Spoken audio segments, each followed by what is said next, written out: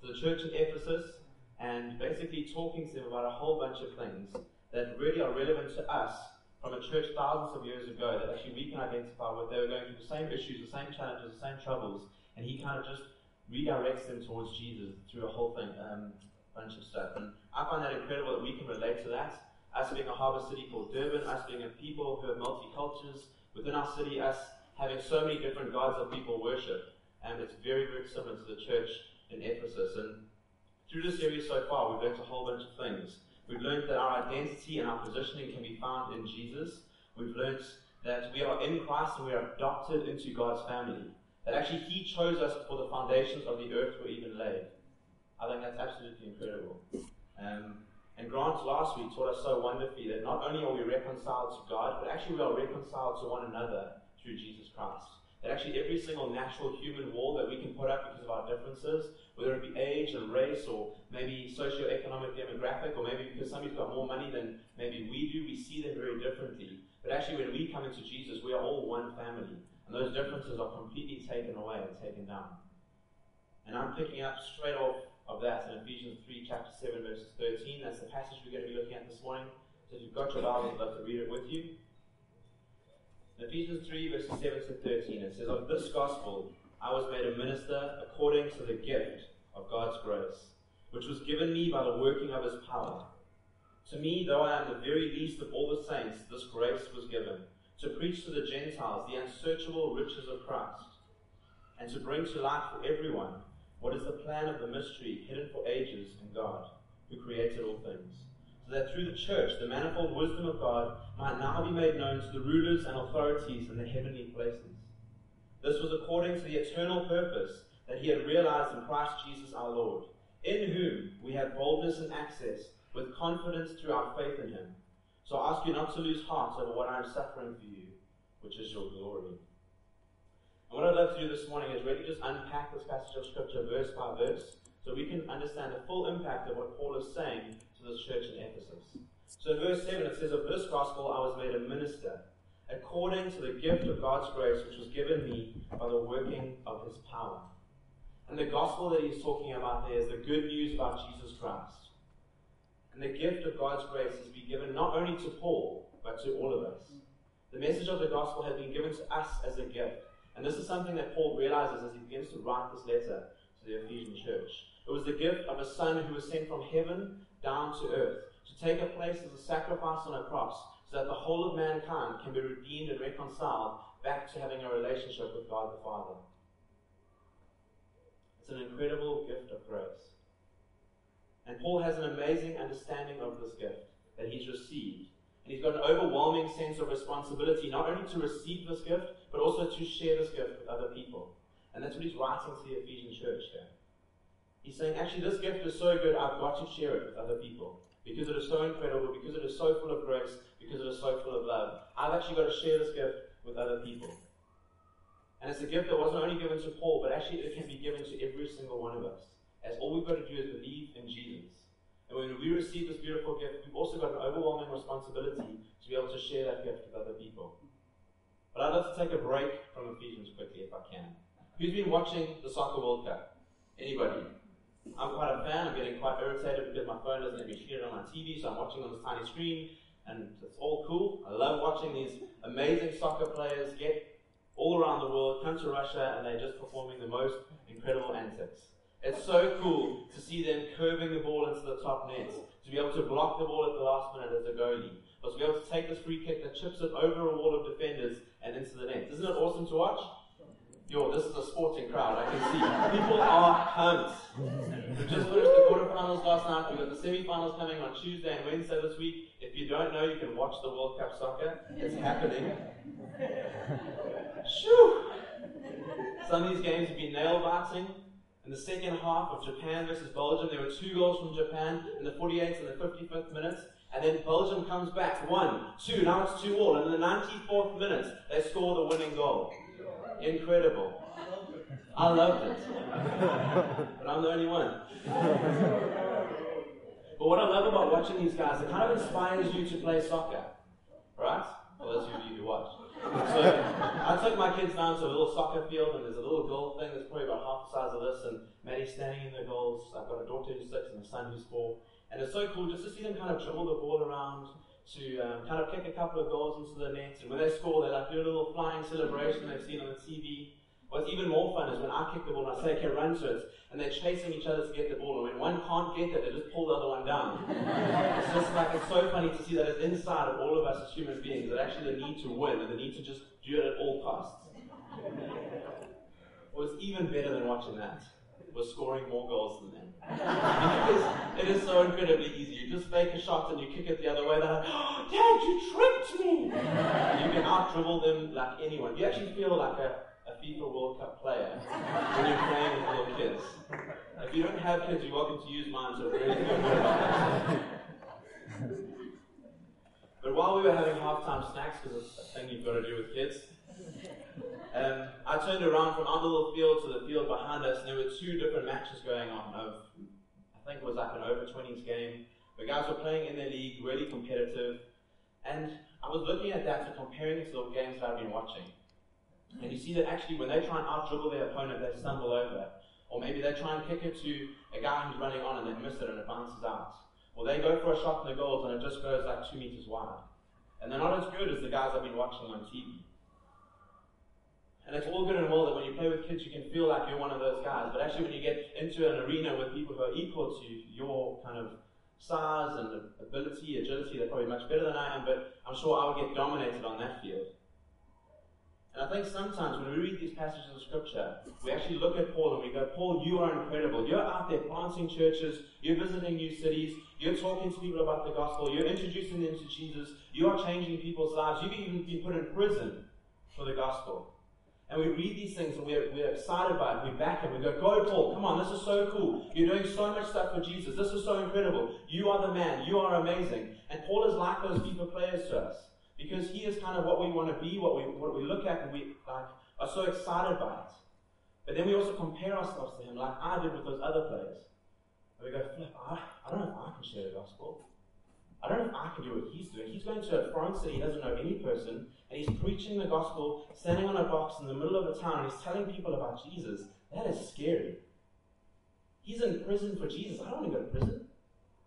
And we look at Paul in that life and we go, maybe this is not for me. Maybe actually I can't do this. Like that's Paul's job. I don't know if I could ever be a minister. But Paul in this passage says, of this gospel I was made a minister according to the gift of God's grace, which was given to me by the working of his power. And we don't have to be Paul. We don't have to all be going and planting churches, because then there will be nobody here.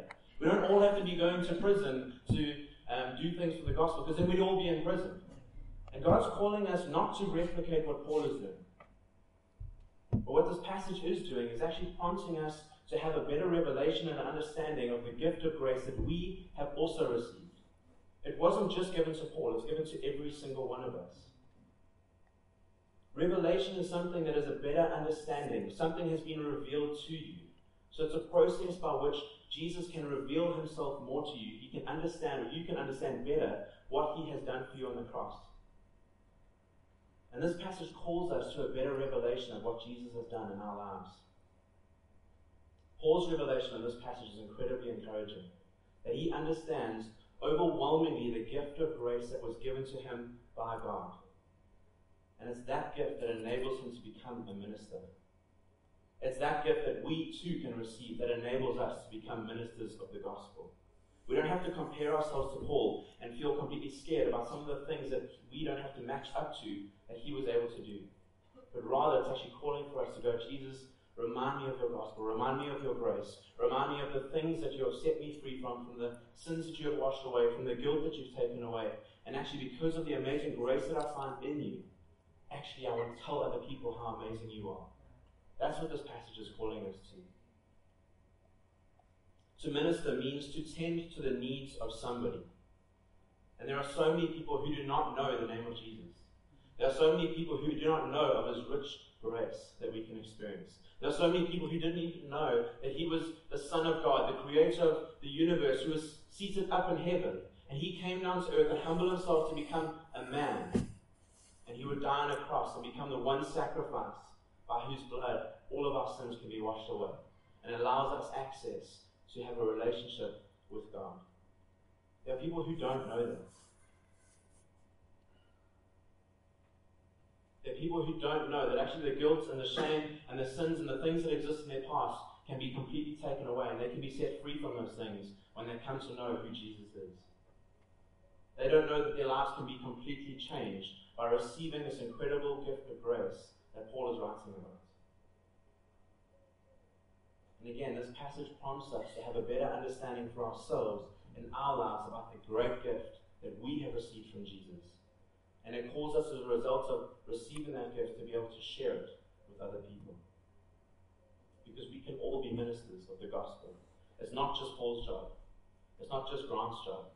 But actually all of us who have received that gift have an overwhelming responsibility once we understand how incredible that gift is to be able to share it with other people. And that's what this passage is calling us to. And Paul ends off this line by saying, "It was given to me by the working of his power." Because Paul understands that actually the gospel can only be revealed to you by the power of the Holy Spirit. It can't just be through a conversation. It can't just be intellectual puzzle pieces that you kind of all click into place and then you have a revelation and an understanding of it. He's actually saying only by the power of the Holy Spirit was I given this incredible gift of grace. And through the conversations that we have with people, through the talkings and them coming to maybe listen to something or being inquisitive about something, only when the Holy Spirit comes and reveals it to them, then will they have an understanding of who Jesus is and the power of the gospel.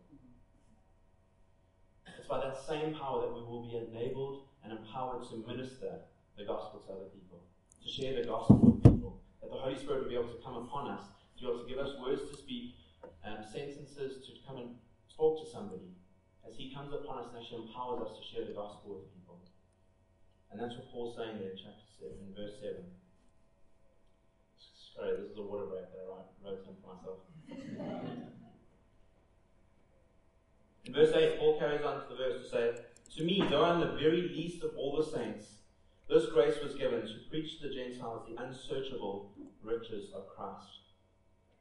What I find so striking in this sentence is Paul's incredible humility to identify the fact that he is completely unworthy of God's grace.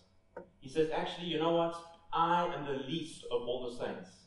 And we sit there thinking, Paul, you're not the least of the saints. You're this incredible dude who's traveling around the world, planting churches, telling people about Jesus. How can you be the least of all the saints? You're the one who's like the guy to look up to. You're not the least of the saints. But what he's saying here is actually, I know myself that actually I'm the one who was persecuting the church, who was pulling people out of church, beating them up and even killing them if they were a Christian. I was the one who was persecuting Jesus. And only by Jesus or God's grace am I actually here where I am now. Because I had an encounter with God, my life was completely changed. All that stuff that I did was actually completely irrelevant because Jesus came and He had an encounter with me and my life has been changed ever since then. I understand grace more than anybody else because I should be the worst of all of the saints because of the things that I've done.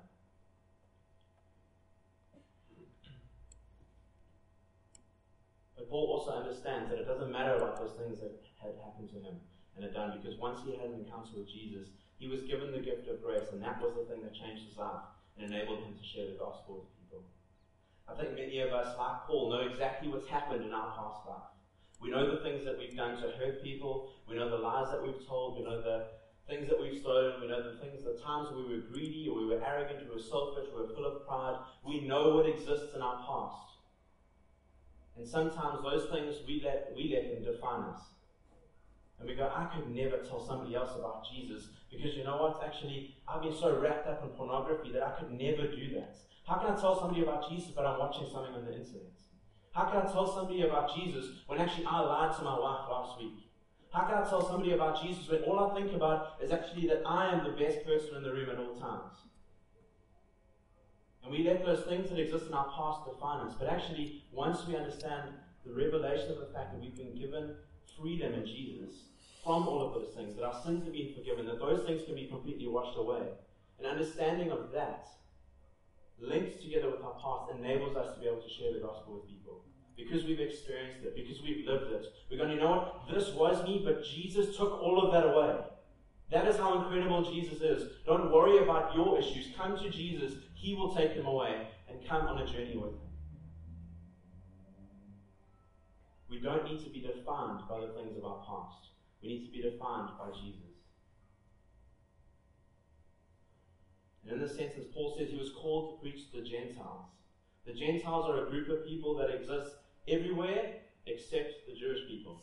So basically, all the people in the world who are not Jews were labeled as Gentiles. Okay? So Paul says here, actually, he had a revelation that the mystery of the gospel was revealed to him in verse 6, and what Grant shared with us last week, is that the gospel and God were not just meant for the Jews, but actually it was meant for everybody in the world. Because Jesus came to die for everyone. It wasn't just an exclusive group of people. So Paul, in this instance, is preaching completely counterculturally to what everybody else believed at the time. The religious leaders still believed that God and the gospel were only meant for the Jews. And Paul came and he said, you know what, actually, this gospel is so incredible. God revealed it to me. This gospel is for everybody. It's not just for the set of people who's an exclusive club. And he said, I'm called to preach to the Gentiles about the unsearchable riches of Christ. And the riches that he speaks about are not wealth or jobs or prosperity in people's workplaces. The unsearchable riches in Christ are not a flashy car or a house or maybe even a spouse, if that's what you're looking for. The unsearchable riches have far more significance and eternal value than the prosperity gospel that people are preaching and listening to in this day and age. People at the moment are preaching and saying, if you come to Jesus, well then your life will be right. If you come to Jesus, you will find a job. Watch this sermon and give me 10 rand and you will get 50,000 rand next month. That's the kind of prosperity junk that is being preached day in and day out in churches all across Durban and across the world. And Paul is not speaking about those riches at all. He's speaking about riches that have far more significant eternal value. The riches that he is speaking about, to give you a couple, are reconciliation with God. The riches that he's speaking about include actually being molded together with even Jewish believers, people from different ages, races, and whatever we think of, into a group of people who are united in Christ. The riches that he's speaking about are resurrection from death of sin for every single one of us, or victorious enthronement with Christ in heaven. The riches that he's speaking about are giving us access to God the Father and to be included into his kingdom and into his family. He's not speaking about physical money. He's speaking about eternal riches with Jesus Christ. That is what he is called to preach to the Gentiles, to every single person.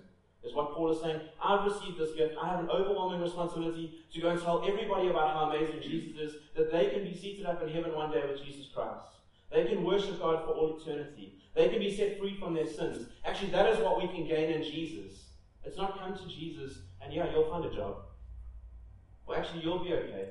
Or you'll find a spouse. He's saying there's so much more significant things out there because they have eternal, lasting value.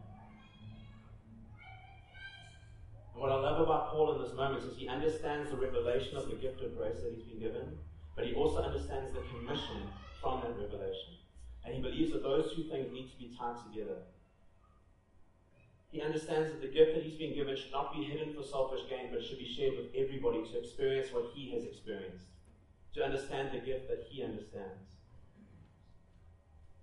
And John Stott comments, he's an amazing Christian commentator, he says this. He says, if men cannot keep their scientific discoveries to themselves, how much less should we keep ourselves these divine disclosures? So what he's saying is, there's a guy out there in the Amazon, he's looking under a funny little rock, and he finds this tiny bug. Oh my gosh, it's blue, purple, yellow, and it's got black wings and red little feet, and it dances. It's incredible. No one has ever seen a bug like this before in their lives.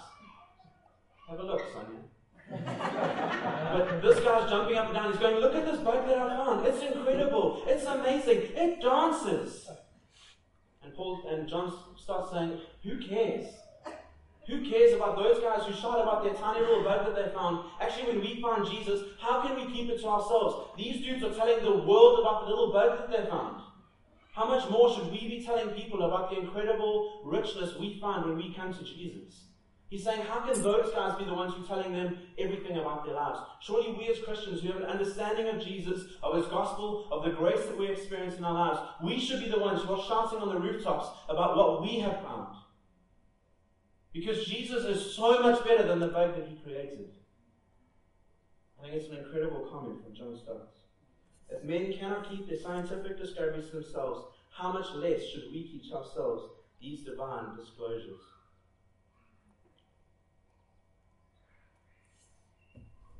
In verse 9 it says, to bring to light for everyone what is the plan of the mystery hidden for ages of God who created all things. And what's so interesting is we think verse 8 and verse 9 are so similar. In verse 8 he's called to preach to the Gentiles. In verse 9 he's called to preach to everyone and bring to light to everyone. Because he's not just preaching to the Gentiles, he's preaching to all men and women who live in the place of the darkness of ignorance of Jesus Christ. That's what Paul is talking about here in verse 9. He's saying, you know what, there might be people who have heard about Jesus, they might have been at a school or an assembly, or they've read something in their lives, that actually they know about Jesus, they know his story, they know who he is, but they don't actually understand the power of what he did for them. They don't understand the gospel, they don't understand what happened on the cross, they don't actually understand who Jesus is and what he did. They've heard about him, but they're living in a place of darkness, of ignorance, of the fact that actually they might not know everything about him. And I have been called that actually I would take them out of that place of darkness into a place of light, of understanding more about who he is and what he has done for them. So he's saying, I'm not just called to preach to the Gentiles, I'm called to preach to everybody who doesn't know enough about this incredible Savior called Jesus. And Paul then goes on to speak about the mystery hidden for ages in God who created all things. And he says that to basically say, remember, God is sovereign. God is the one who created the universe. And actually this plan of him revealing the gospel to me, revealing it to people, revealing it to the Gentiles and to all mankind, actually that is God's sovereign plan. That is God's sovereign plan that was created before the world. That actually he would unfold this incredible plan of calling the church to share the incredible gospel and the riches of his grace to other people with one another. To share the gospel with people who do not know him. That is God's sovereign plan. That actually some people might be able to come to know him out of the church, understanding the gift of grace that they've been given. And in verse 10 it says something that's pretty weird.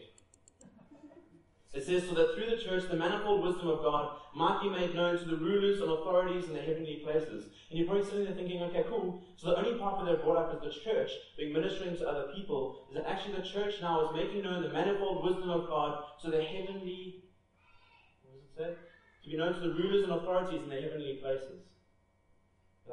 So the church is telling the angels and the demons about the gospel of God. And the church here is making known the manifold wisdom of God to the heavenly realms. The manifold here in the original Greek is actually speaking to something that they would have used to describe flowers and beautiful embroidered cloths and crowns, because they were so multicolored. And we see here a parallel where actually the angels would have been blown away by God's incredible grace and his plan to see Jews and Gentiles come together in a church, in a world where they would have been completely divided, now actually being together in a multi-ethnic, multicultural community of people who are united in Jesus Christ. And the angels watch that and go, wow, God, you are amazing. The fact that actually you could strip away all natural human eyes of difference to be able to not go and meet with that group of people. You've stripped all of that away because people are united in Jesus Christ. And that God is absolutely incredible. The angels are seeing God's power at play when the church is united from different ages, spaces, and races. And I think that is so cool. He says not only the angels are witnessing this, but even the demonic powers that be in the heavenly places. They're looking on it in fear and going, oh my gosh, check out these people who are united in Christ. They have access, they have a relationship to God the Father. They understand the gift of grace that they've been given. They're even sharing the gospel with other people. They see God's power and glory displayed in the church, understanding the gospel of grace, but also outworking their lives together as a community of people. He says even the demons are watching this unfold and are awed and tremble in fear at the power of God at work in his local church.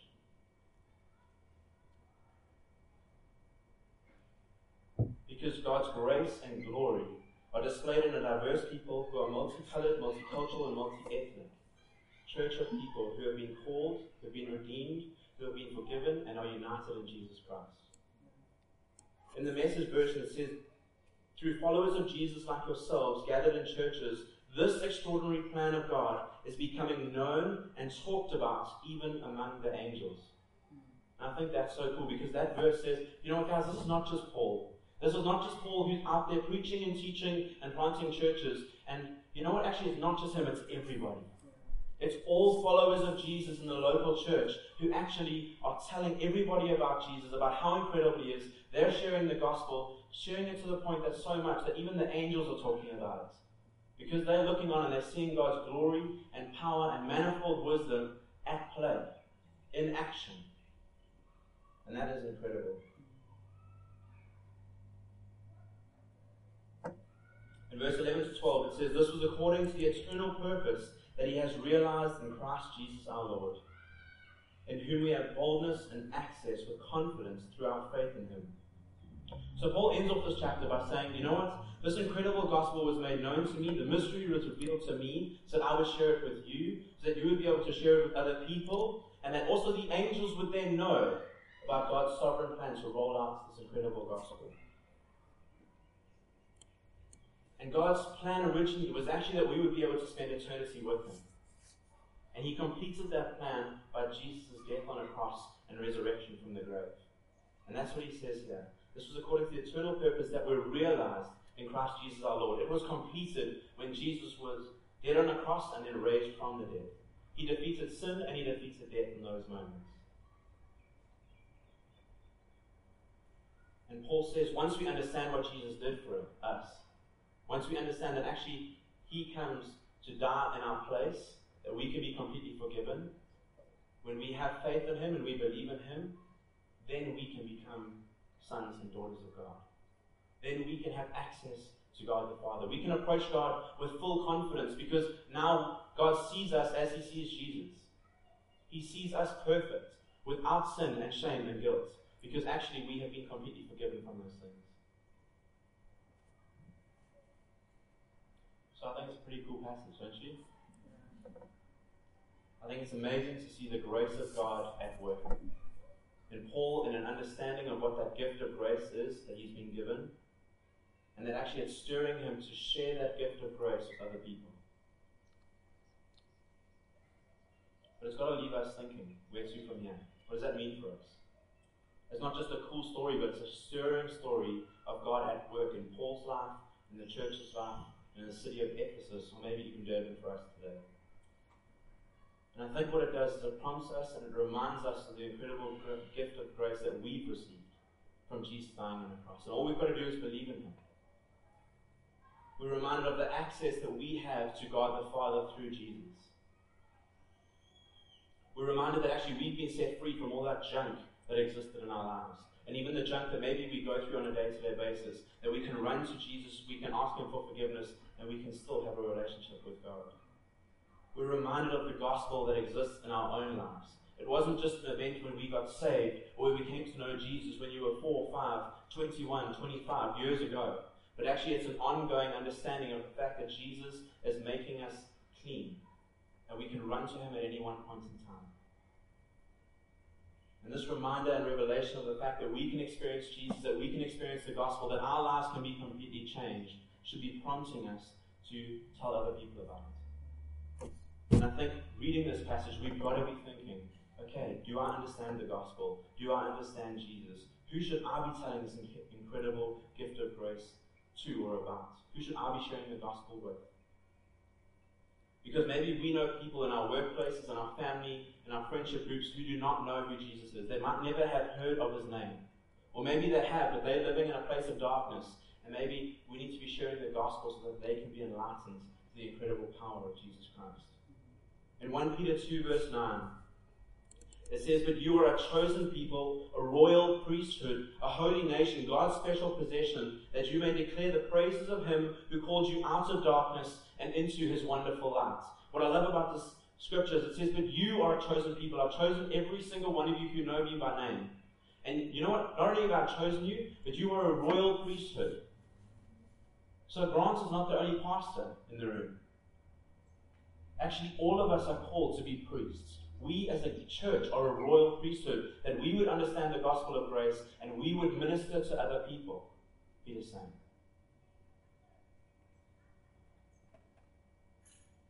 We've got to think about those people in our lives who do not know Jesus, who may be willing to engage in a conversation. But the problem is when we watch the soccer of the World Cup, we think that we can play like those players. And we realize that actually we can't. When we read these stories of Paul, we think, cool, I'm going to go and plant a church tomorrow. But actually, we're not all going to be Pauls tomorrow. And it kind of scares us a little bit. We don't have to be Pauls.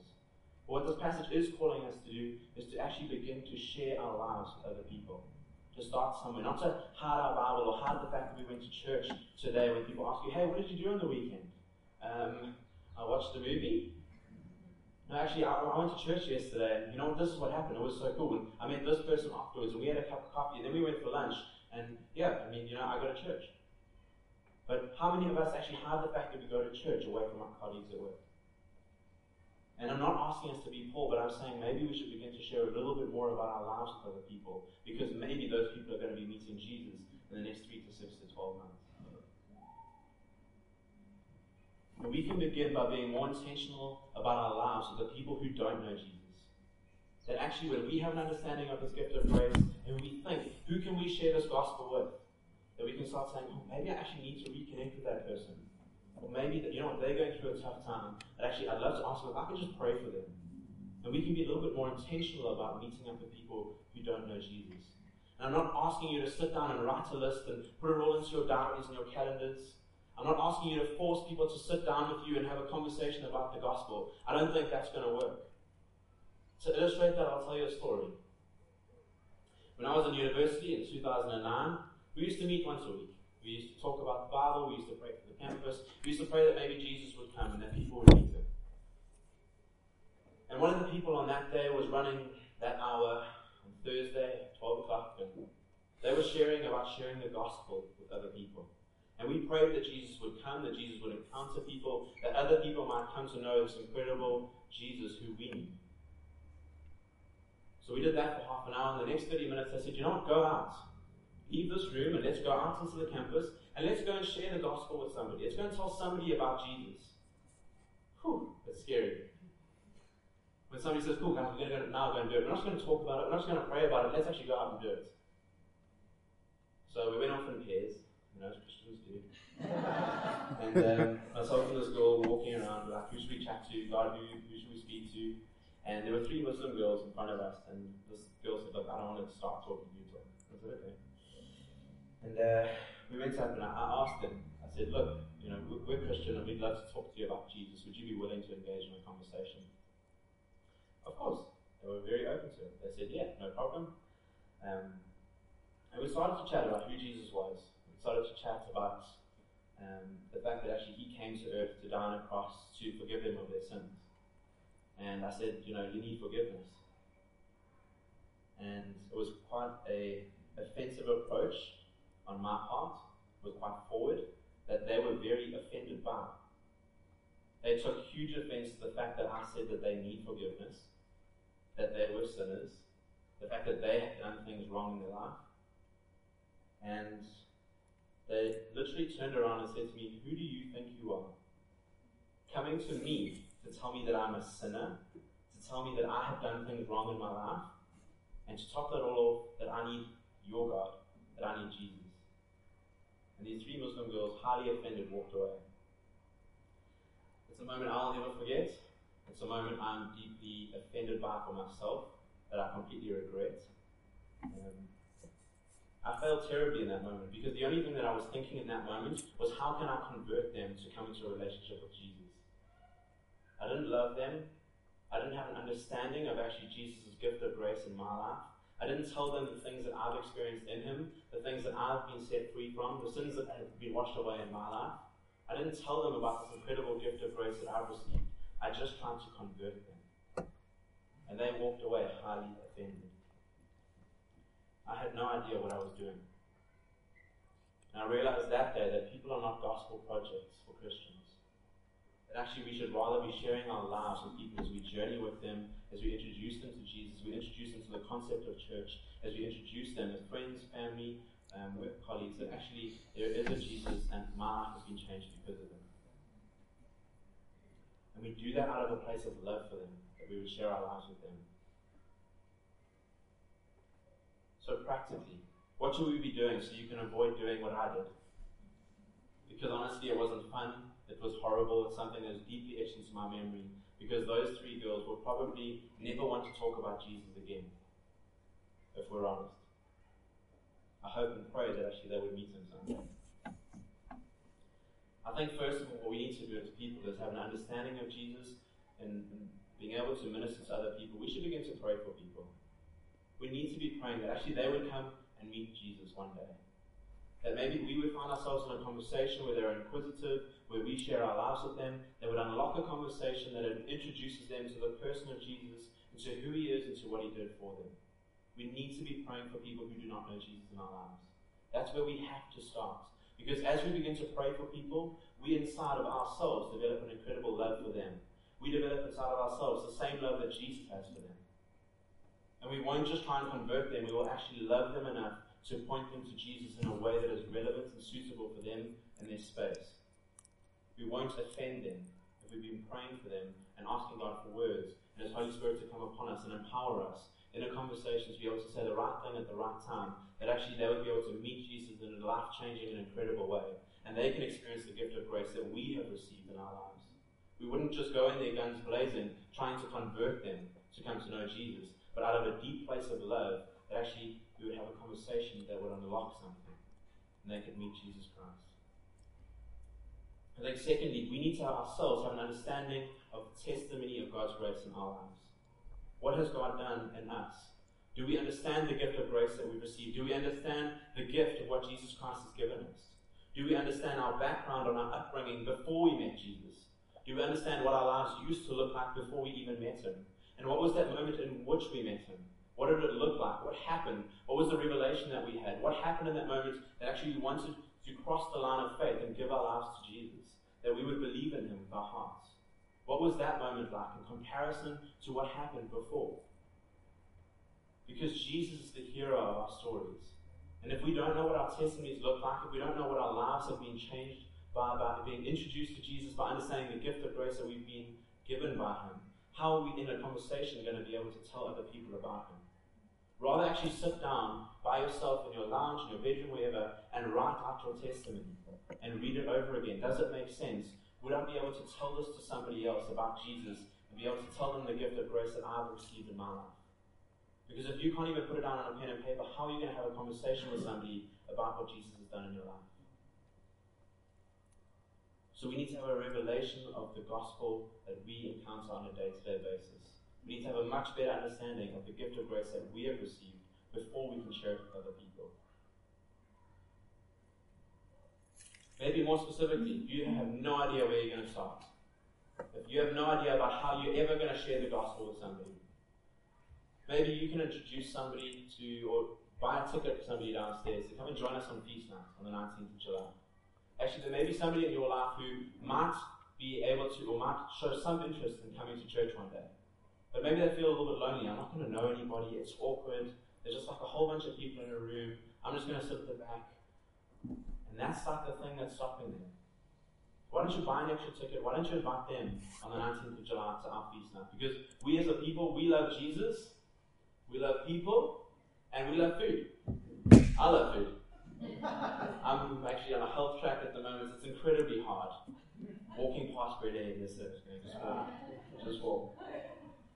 But actually, I think the Feast Night is a great night to invite somebody who, you know what, you've had conversations about Jesus, you've had conversations with about church, they haven't come to know who Jesus is yet, but it might be a great space to invite them, where we're not going to preach, we're not going to do worship, we're just going to get together, we're going to eat, drink, and be merry, and they can meet other people. And maybe in a month's time, when you invite them to church, they might come and sit down with the person that they had dinner with 2 or 3 weeks ago. So it's a great place to start. And for a lot of us, maybe secondly as a practical thing, why don't you come and join us this week at the plant on the 12th of July, where we're going to be talking about faith and work. Because that's the main place in which actually God has called us to minister. Where God has called us to share the gospel. That actually that's the place that we spend most of our time. And I think that on Thursday nights, actually, we'll be able to talk to other Christians and people about how do we live out this thing of work and faith. What does it mean for us? Is this the place that God has called us to minister and to share the gospel with people? So if you don't know where to start, come on Thursday nights to the plant and join us in understanding actually what has God called us to in our workplace and what does that look like.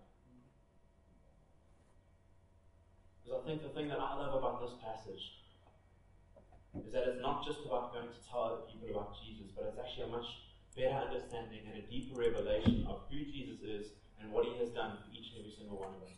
I think that is what Paul has called us to, is a deeper revelation of the gift of grace that we have received from Jesus Christ. It's not about the things that we've done, it's about what He did on the cross, that washes our sins away and sets us free. And as a result of that, that actually our understanding would then urge us to share the gospel with other people. That the gospel would propel us to be a people on mission, to tell other people about the gift that we've received, to share the gift of grace with other people. That we wouldn't just keep this gift hidden for ourselves, but actually we'd be a community of people who knows and loves Jesus, and we want other people to experience the same thing that we have. Please won't you stand with me.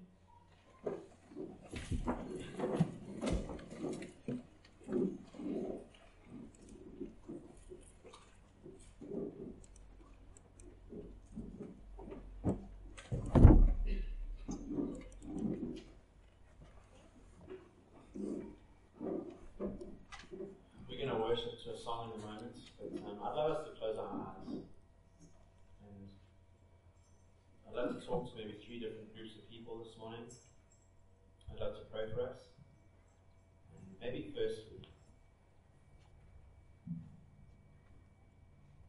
if you're a person who actually doesn't understand the gift of grace that you have received in Jesus, you've forgotten the power of Jesus in your life, that maybe all your testimony was, well, I got saved 5 years ago. If you want to have a deep understanding of the gift of grace of Jesus Christ in your life, that actually you would respond to Him now. That you would be reminded this morning of what He has done for you. Maybe the second group of people, you maybe understand what Jesus has done in your life. You understand the grace in which you walk because of the love of Jesus. Maybe you're too scared to share the gospel with somebody. Maybe that is the biggest fear for you, that you would never do such a thing. But actually have an understanding of the grace that you've received from Jesus, that I'd love to pray for you, that actually you would be able to share the gospel with somebody else. I'd love to pray that the Holy Spirit will come upon you, that it will empower you with words and conversations to share the gospel of Jesus. Number 3, maybe you're sitting here today and you have no idea who Jesus is. You don't know about this gift of grace. You don't know about this incredible God who came down from heaven to earth, who died on the cross and took our place so that we can be washed clean of our sins and we can have a relationship with God. God, I pray for all 3 groups of people this morning. Jesus, that each and every single one of us would have an incredible understanding of who you are and for what you did for us on the cross. That we would have a revelation of the gift of grace that we have received, Jesus. That you would come and just remind us of the fact that your blood washes us clean. That we don't need to live in our past, in our presence, through the troubles that we go through, Jesus, but actually, God, that we can run to you. Despite the things that we do that hurt you, that are sinful, that actually we can come to you at any point in time because your blood washes us clean. Won't you give us an incredible understanding of that gift of grace in our lives, Jesus? And I pray, God, that once we have that we would be able to share that gift with other people, because we want their lives to be changed the same way that you have changed our life, God. I pray, Jesus, that you would come upon us with power, Holy Spirit, in conversations, in spaces, with colleagues, with work, with family, that where maybe something would be said or spoken about that would just unlock the name of Jesus Christ in that conversation. Where we would be able to speak boldly and confidently about who you are, Jesus. We would tell our testimony and our story of our journey with you and the things that you have come to set us free from and the sins that you have washed away because we have been reconciled to God the Father through the blood of Jesus.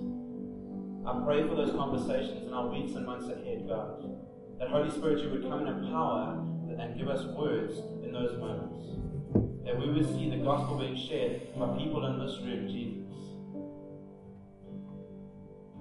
God, for those of us who don't know you, who have never met you before, who don't actually know about the power of what you did on the cross for us, Jesus, I pray that they would come running to you today.